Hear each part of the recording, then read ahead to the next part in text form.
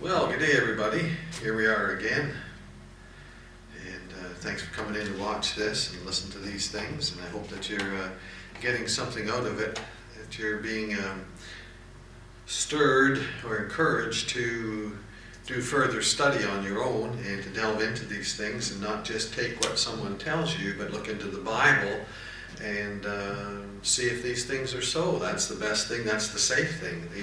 Especially these days, the days of deception. And we're going to talk about that a little bit today, about the deception of the end times and the deception that will come upon the earth. The Antichrist comes on the scene and such. But the deception that leads up to that as well. My name is Pastor Paul. That's what they call me, I guess. And I am a pastor. And my name is Paul. And here we are. Just to have a look and see what the Bible says about these particular things. We go through the book of Revelation. This is video number 15, I believe. And we're in chapter 6. And last time we did a quick look at the four riders of the apocalypse, as we call them. I'm just going to back up a little bit and look at them again and look at these things and see some things that what we need to talk about. We'll have a word of prayer first of all. Father, we just want to thank you in Jesus' name that we can study the Word of God. We can hold it in our hands, Lord. Help us to understand these things today, Lord. And we just pray that these things be good for us and that we would receive the blessing that's mentioned in your word about reading and to keeping these things, hearing and keeping these things that are written herein. Lord, we just pray that you just would just comfort and guide each one. Lord, meet the needs as they come up, Lord. But we just pray right now that you give us understanding and help us as we look at your word. And thank you in Jesus' name, amen. We're going to have a look at the, last time we looked at the riders on of the apocalypse. I believe personally, but what I believe personally doesn't really matter, and people's opinions don't really matter. The Word of God is what matters. That's the bottom line of things. If somebody comes along and says, well, I think this, as long as what you think is based upon what the Word of God says, and you back it up with Scripture, and Scripture determines your doctrine and what you believe and such and what you think. This is no time, this is no place for opinions and such like that. Not that people don't have opinions, everybody has an opinion. But you can't interpret the Bible from what you think and such. The Bible's got to be and is just sound as the Word of God, and that's our foundation we stand upon. We looked at last time the rider on the white horse going forth when that first seal is opened, when the Lord Jesus Christ opens that first seal. And we noticed that a sound of thunder, or the noise of thunder, actually means the voice of thunder, a voice like thunder. And John was given the invitation to come and see. And one of the things for us to consider in that is that the invitation to John may be an invitation to all of us, or we take the application for ourselves, the invitation to approach the things of God and look into them. We can look into coming events. People are fascinated by the future and such, and people want to know what the future holds and things. Read the Bible. It'll tell you what's going to happen upon the earth and what's going to take place and how it's going to come about. And the Lord wants us to look into these things. God, in these days, He's working to draw out and call out people for Himself. That's what God is doing in this, what we call a church age. God is calling out people who believe in Jesus Christ, His Son, and trust in the Son of God who gave Himself on the cross of Calvary for our sins.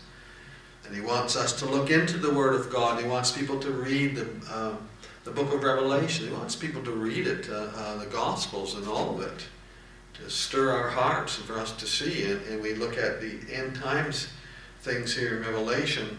And the Lord wants us to study these things and know the things that are happening, know the things that are coming down the road, that we're prepared and so on. But He wants us to look into those things. And we want to look at these riders on the horizon, as it were.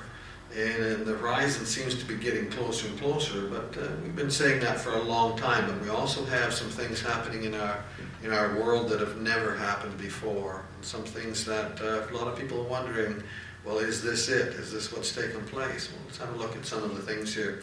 One of the things we want to see when the rider starts to go forth, this one, that this individual is riding on this white horse. Now we know that the white horse is a copycat thing. The Lord Jesus is going to return, it says, on a white horse, chapter 19. So there's going to be deception. Okay, right off the bat we see that deception is indicated here. This white horse, he's going to give the appearance of good and all that is pure and so on and so forth. But he's not going to be. This is a deception, isn't it? To fool Christ. To fool people. This is a false Christ. He'll ride upon the scene and he will deceive many. The idea is to deceive many into accepting him, and then he changes his tune later on, halfway through that 7-year period that he sets up. But he wants people to believe that he is the Christ. The Lord Jesus told the Jews at one time, he says something to the effect that me you will not receive, but there's another coming in his name, him you will receive. He's referring to the Antichrist. This is him on the white horse coming in upon the scene. He comes upon the scene with flatteries. He has, some have said, well, maybe he perhaps is a military type individual because he has this bow. Well, maybe not, but it doesn't talk about arrows being shot. It doesn't talk about shots being fired. Maybe the arrows have already been fired. Maybe that's part of the conquering and so on and so forth. We don't know. He conquers by deception, though, rather than bloodshed. He's going to get his way in. He's not arriving on the scene with the horns and the pitchfork and everything else. He's coming in as deception, showing himself that he is someone who he's not, and that's Christ himself. Now the world is getting ready to accept an individual. The world's kind of coming together. World patterns and things are being formed and brought together and programmed to accept this sort of thing, whether people know it or not. Maybe there's some that are looking for these things. And there's been that talk all along of looking for an individual to rule in these things. But as we look at you take communism and the dependence on government. In one of the things that communism says is that there is no God, that the state will be God to you and provide everything. And people are turning that way and have a mindset of that, of looking to the government for everything and every problem. You know, this current crisis that has come upon the whole world. Where did people look? What's been the call? It's been the call to government to do something. What about calling out to God? Very few are doing that, very few. But deception is the weapon of this individual, and bringing that all about, bringing this kind of a communistic, socialistic state, and it will come upon the whole world, because that's what it's about here. And you see the results of it down through this, and then later on in chapter 13, it gets even worse. But we see the things taking place around about us, how that even morals are relaxing and such. Relaxing, it's like there isn't any. It's just one of the things that goes along with this whole thing, this moral freedom, this anti-religion bias and things like that. Socialism, one world government has been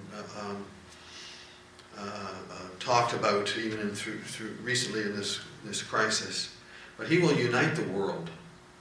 The world will go through times of economic hardships and problems and perhaps things like we've just come through and are going through. And he will have all the answers. He will be a superhuman, a super politician, have the answers. And he comes in with flatteries, the Bible tells us, and all these different things. He'll be given a crown. He'll be given a victor's crown. The world will accept him and place him up as the leader of this new governmental thing. The Bible talks about how it will be divided up into 10. There'll be 10 kings, and he will rise up to be the number one and in the midst of that. Basically be the king of the world. But he has no right to that throne, but God's going to let it go that way. He's going to let mankind just go into the worst of the worst times, and then the Lord is going to pour out his wrath upon this earth.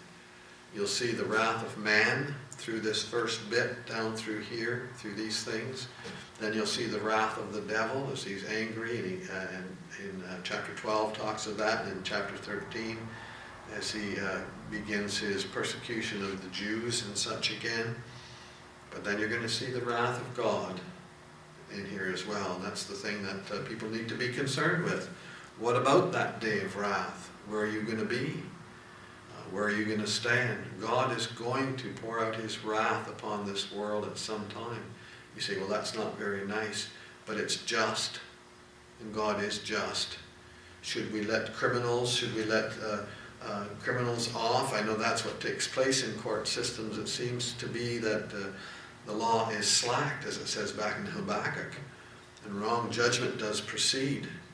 But what kind of a judge would let all errors and things just go and just say, oh, never mind that?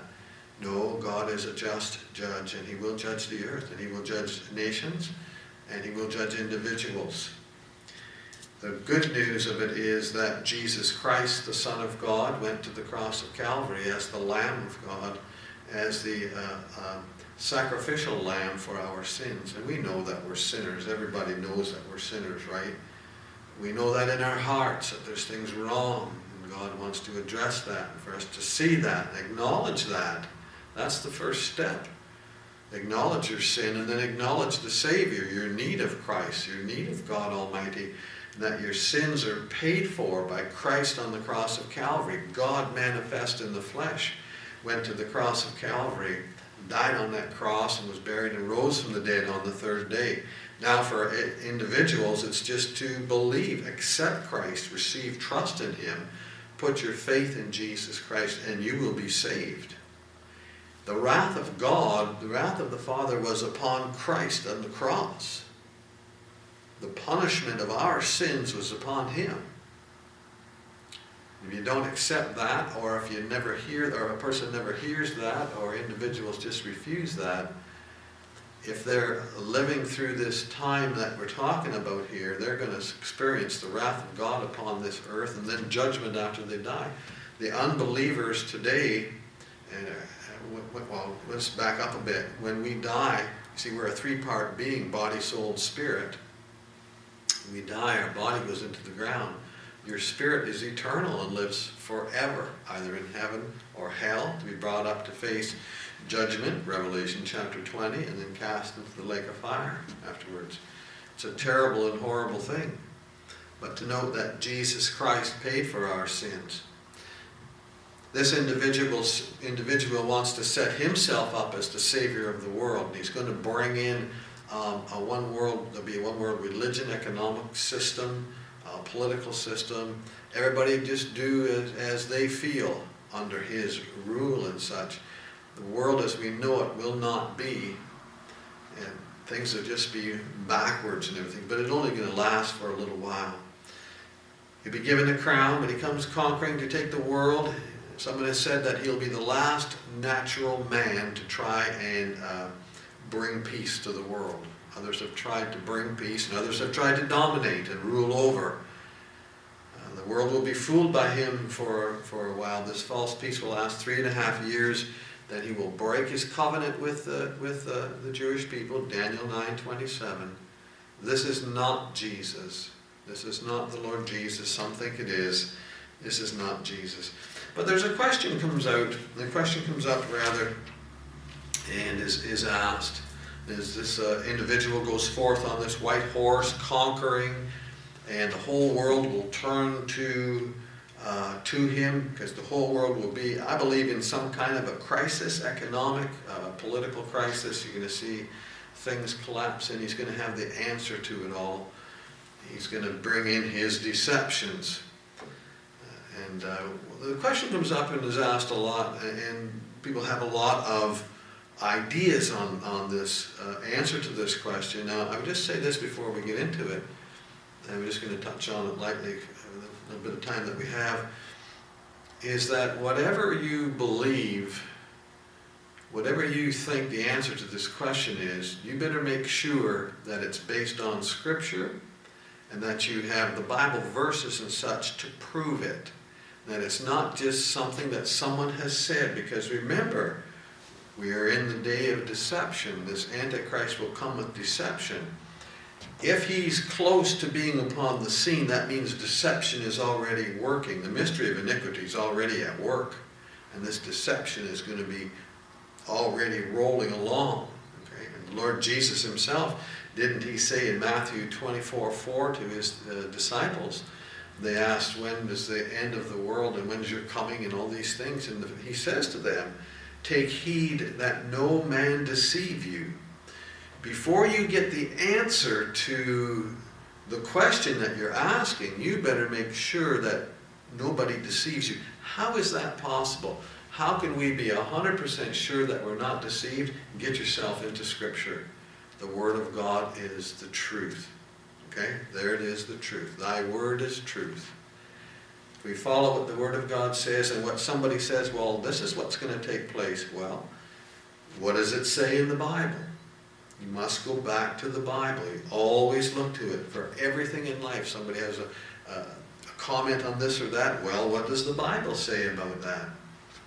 Get yourself used to that. Hebrews chapter 5 talks about that. This time of deception. So where are the Christians in this time? When this individual is upon the scene, this white horse is going forward, that first seal has been opened. Now we've touched on this and talked about it, but it's something that's worth repeating. It's something very important. Many folks today believe in the pre-tribulation rapture, and like I said, you better be able to prove it from Scripture. I used to think that way, but I don't think like that anymore. I don't believe that that is what the Bible teaches. Is it a deception? Is the pre-tribulation rapture a deception? Well, not to be harsh or unkind to anybody, and I'm not putting anybody down, but deception comes in many forms, so it would seem. If it's not true, then what is it? Okay? And I'm going to show you today, well, we've talked about it before, some things about these particular things. Where is the mention of the removal of the saints at this time? Where is the church? Where is the removal of it? And you'll get all kinds of answers and such. And going through Revelation, one of the most common ones is go back to chapter 4, verse 1, when John sees a door opened in heaven and a voice says, come up here. And immediately I was in the Spirit, he says, and there he was in the presence of God. They say, see, that's the rapture of the church, or the gathering of Christ. Well, it doesn't say that. The interpretation of that is John was told to come up. But you can have an application and say, well, I think that's what that means, but your application is not the interpretation of Scripture. And others say, well, you see, after chapter 3, the church isn't mentioned. Okay, well, maybe that's something, is it? Or is it? Well, did you know that in 2 Peter, 1st and 2nd John, and Jude, the church is not mentioned? Well, does that mean it doesn't exist or it isn't there? No, that doesn't mean that at all. To say that the church isn't mentioned after chapter 3 is irrelevant. Are saints mentioned? Sure they are. Sure they are. My point is this. You have to have, and the Scripture will give us, and does give us, not the date and the time, but in the order of events, it will tell us, and does tell us, when that takes place. You see, the error that's made is thinking that that whole 7 years is the wrath of God, and it is not the wrath of God. The wrath of God is in the trumpets and the vials and the bowls. That first section of the seals is not the wrath of God. Simply because that's what the Bible says. If you go down through chapter 6, you'll find you get down to, you'll get to the sixth seal. And then they have a mention, here's a mention of the wrath of God coming upon the scene. So we talked about that last time. But one of the most, not one of the most important, I shouldn't say it that way, but an important portion of Scripture that tells us and shows us some things about the timing of the coming of the Lord Jesus Christ. Now when the Lord comes back, we like to think of it, it seems to be that it's in like two phases. He comes in the clouds and every eye shall see him. And then how long is he there? Well, we'll have a look at that. and then a little later he actually comes down to the earth. We talked about that in the last video. Now I just want to reference 2 Thessalonians chapter 2 for a bit here, and just to talk about these things again, because it's very, very important. Because I do believe, and the scripture tells us to be very careful of deception, and I believe there's a lot of people that have been deceived, and they have simply accepted what some individual has said, or some book says in some book, or some Bible college or professor or whatever. Well-meaning people, but it doesn't mean that what they're saying is 100% true according to the scripture. Now let's just look at this again, and you tell me what you think this says. But again, not according to what our thinking is, but according to what the Bible says. So in 2 Thessalonians chapter 2, he says, now we beseech you, brethren. It's not a begging, but it's a strong, strong urging and request of them, okay? So this is strong language. He says, I want you to pay attention to what I'm saying, brethren. I beseech you, brethren, by the coming of our Lord Jesus Christ. And he's going to come back someday, perhaps very soon. Perhaps. And yes, could be perhaps very soon. By the coming of our Lord Jesus Christ. Now note the context that's being set up in verse 1 here of 2 Thessalonians chapter 2 in verse 1. There's two things mentioned here. The coming of our Lord Jesus Christ. He's going to return from heaven, okay? And we know that the Bible teaches he's going to come from heaven in the clouds, and then he's going to, we call the rapture. People call it the rapture, or the Bible calls it the gathering, okay? He's going to come in the clouds and gather his people. So we see that here, and it says that, the coming of our Lord Jesus Christ, and by our gathering together unto him. Okay, there it is there. That's the context. That's what he's talking about in this bit right here.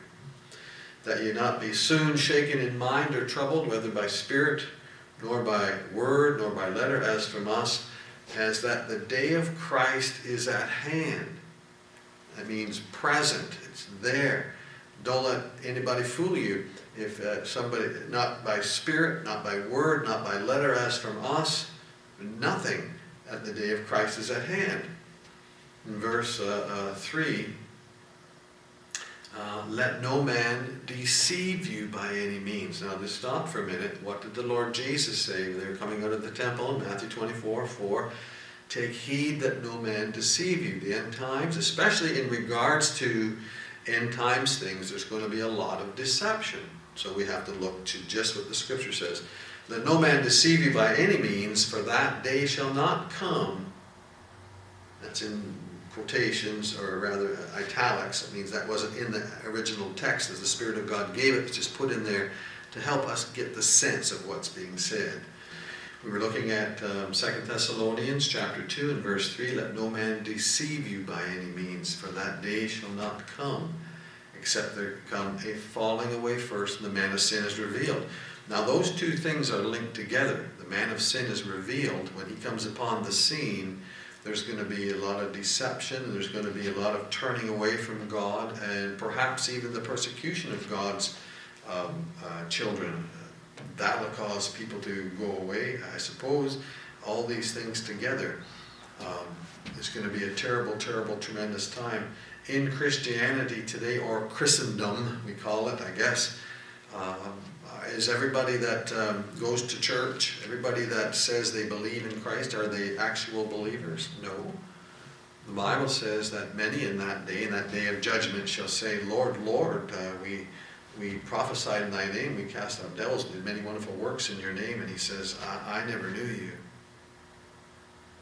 Depart from me, ye that work iniquity. That's a sad, sad thing. That's a sad thing to think that people are doing all kinds of work and religious type things, and they may not know Christ as their Savior. To get saved, it's a belief from your heart. It's not about doing. It's not about that. It's about being, believing, seeing yourself as that sinner, seeing Christ as the Savior, and it's personal. It's from the heart. Read Romans chapter 10, verses 9 and 10, and down through there. It tells you it's from the heart. But there's going to be a deception in the last days about the time of Christ's coming and a deception about the gathering, the rapture of God's people. It says it's not going to happen. You see that? Read it. The Bible says it's not going to happen until there's a falling away, which where we get our word apostasy from, and the man of sin is revealed. Now, pre-tribulation rapture tells us that that's going to happen before those things. The Bible says, no, it's going to happen after those things. Christ is coming after those things. So you have to settle it in your heart. You're going to believe what somebody else says. You're going to believe what the majority of people say. Or you're going to believe what the Word of God says. He says it very clearly. Now, people will have arguments and say, I'm not making fun of anybody or putting anybody down. I'm just simply saying, hey, look at, it would appear that there's a great deception amongst God's people. Picture yourself, if what I'm telling you is true, you look at it, if what I'm telling you according to this word before us is true, if we've looked at this rightly here, and it says it's pretty clear, okay, Jesus coming in the clouds to gather his people is not going to happen until these other two things happen first. Could you imagine if you follow the pre-tribulation rapture, then the Antichrist is revealed, there he is upon the scene, what are you going to think? Your faith is going to be absolutely destroyed. You're going to think you missed the boat, you missed the rapture, you don't know where to go, you don't know what to think about. It's going to be an awful time for people. It's a deception upon individuals. Okay? The apostasy, the man of sin being revealed. And the man of sin is revealed as the rider on the white horse. Because he brings about that peace pact, that covenant that's mentioned in Daniel 9:27. Check it out. Check it out. God's people are not removed until a little later on. If you're in the book of Revelation chapter 6, we can look and see that way down at verse 12, there's going to be a great earthquake when the sixth seal is opened. It says the sun became black as sackcloth of hair. I believe we just talked about this recently. And that is one of the signs. Genesis chapter 1 verse 14 says that the sun, the moon, and the stars are given for, one of the things is for signs. And you'll notice, before the wrath of God comes, the sun, the moon, and the stars are going to be darkened, and they're going to have that affliction upon those things as a sign to show, I believe, that the wrath of God, the day of the Lord, the day of God is at hand. Now, you take your concordance, and I hope you have a concordance, and look up the day of God, the day of wrath, the day of the Lord in the Old Testament, and look up what kind of day that is. It's not a happy day. It's a day of darkness, a day of destruction. That's the wrath of God upon this world. Before it comes, you're going to have the sun, the moon, and the stars affected, darkened. Joel 2 verses 30 and 31. Again, we talked about this. This is basically a review. It's very, very important. It's the day of the Lord being at hand. But the day of the Lord comes after the sun, the moon, and the stars are darkened. Now, it's so important to get that. The day of the Lord, the day of wrath, comes after the sun, the moon, and the stars are darkened. Joel 12 says that. So we need to look and find that. And here we have it in Revelation chapter 12. The sun, the moon, and the stars, black as sackcloth of hair. The moon became as blood. The stars fell from heaven. And then verses 16 and 17, the wrath of God is mentioned. And we know that believers will not be going through the wrath of God. Read Thessalonians, 1 Thessalonians chapter 4, chapter 5. Talk about those things. That the wrath of God is not going to be upon a believer, because Christ took the wrath upon himself, paying for our sins, and any that trust in Christ as Savior are exempt from that, because Jesus paid for that. But those that do not get saved will go through that, will experience the wrath of God.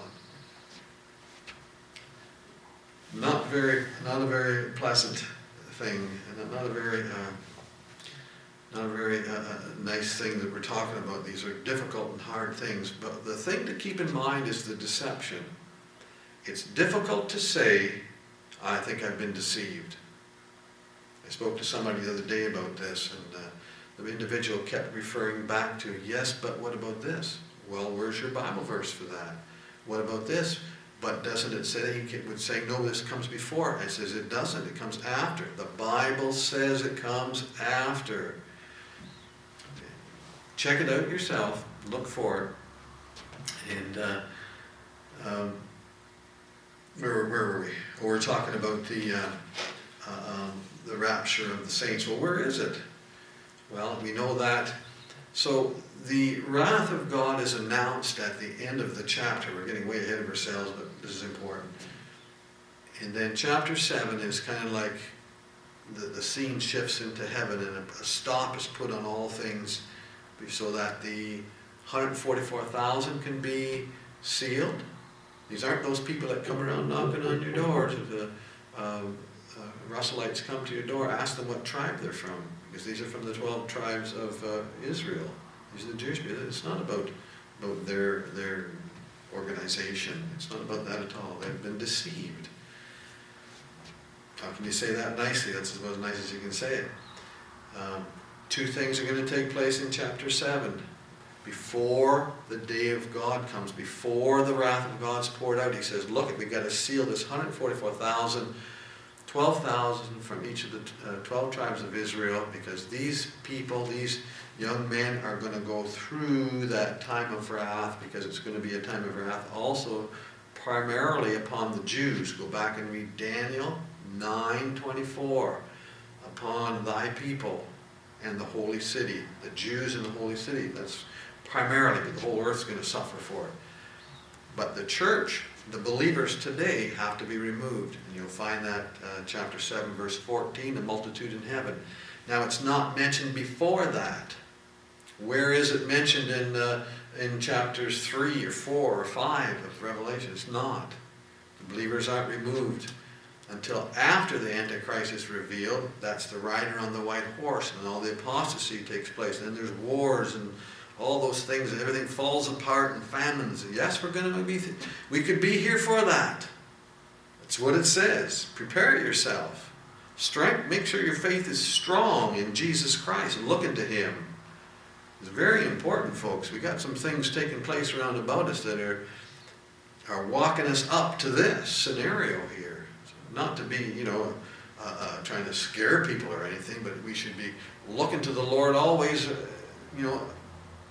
that should be the natural state. But anyways, we look at these things and we see this rider on the white horse coming forward with this deception. This is not the Lord Jesus. Some think this is Jesus because he's on a white horse. It's not. We compare the two. They both ride white horses. Yeah, okay. The first has a victor's crown, like you would receive from some game or contest.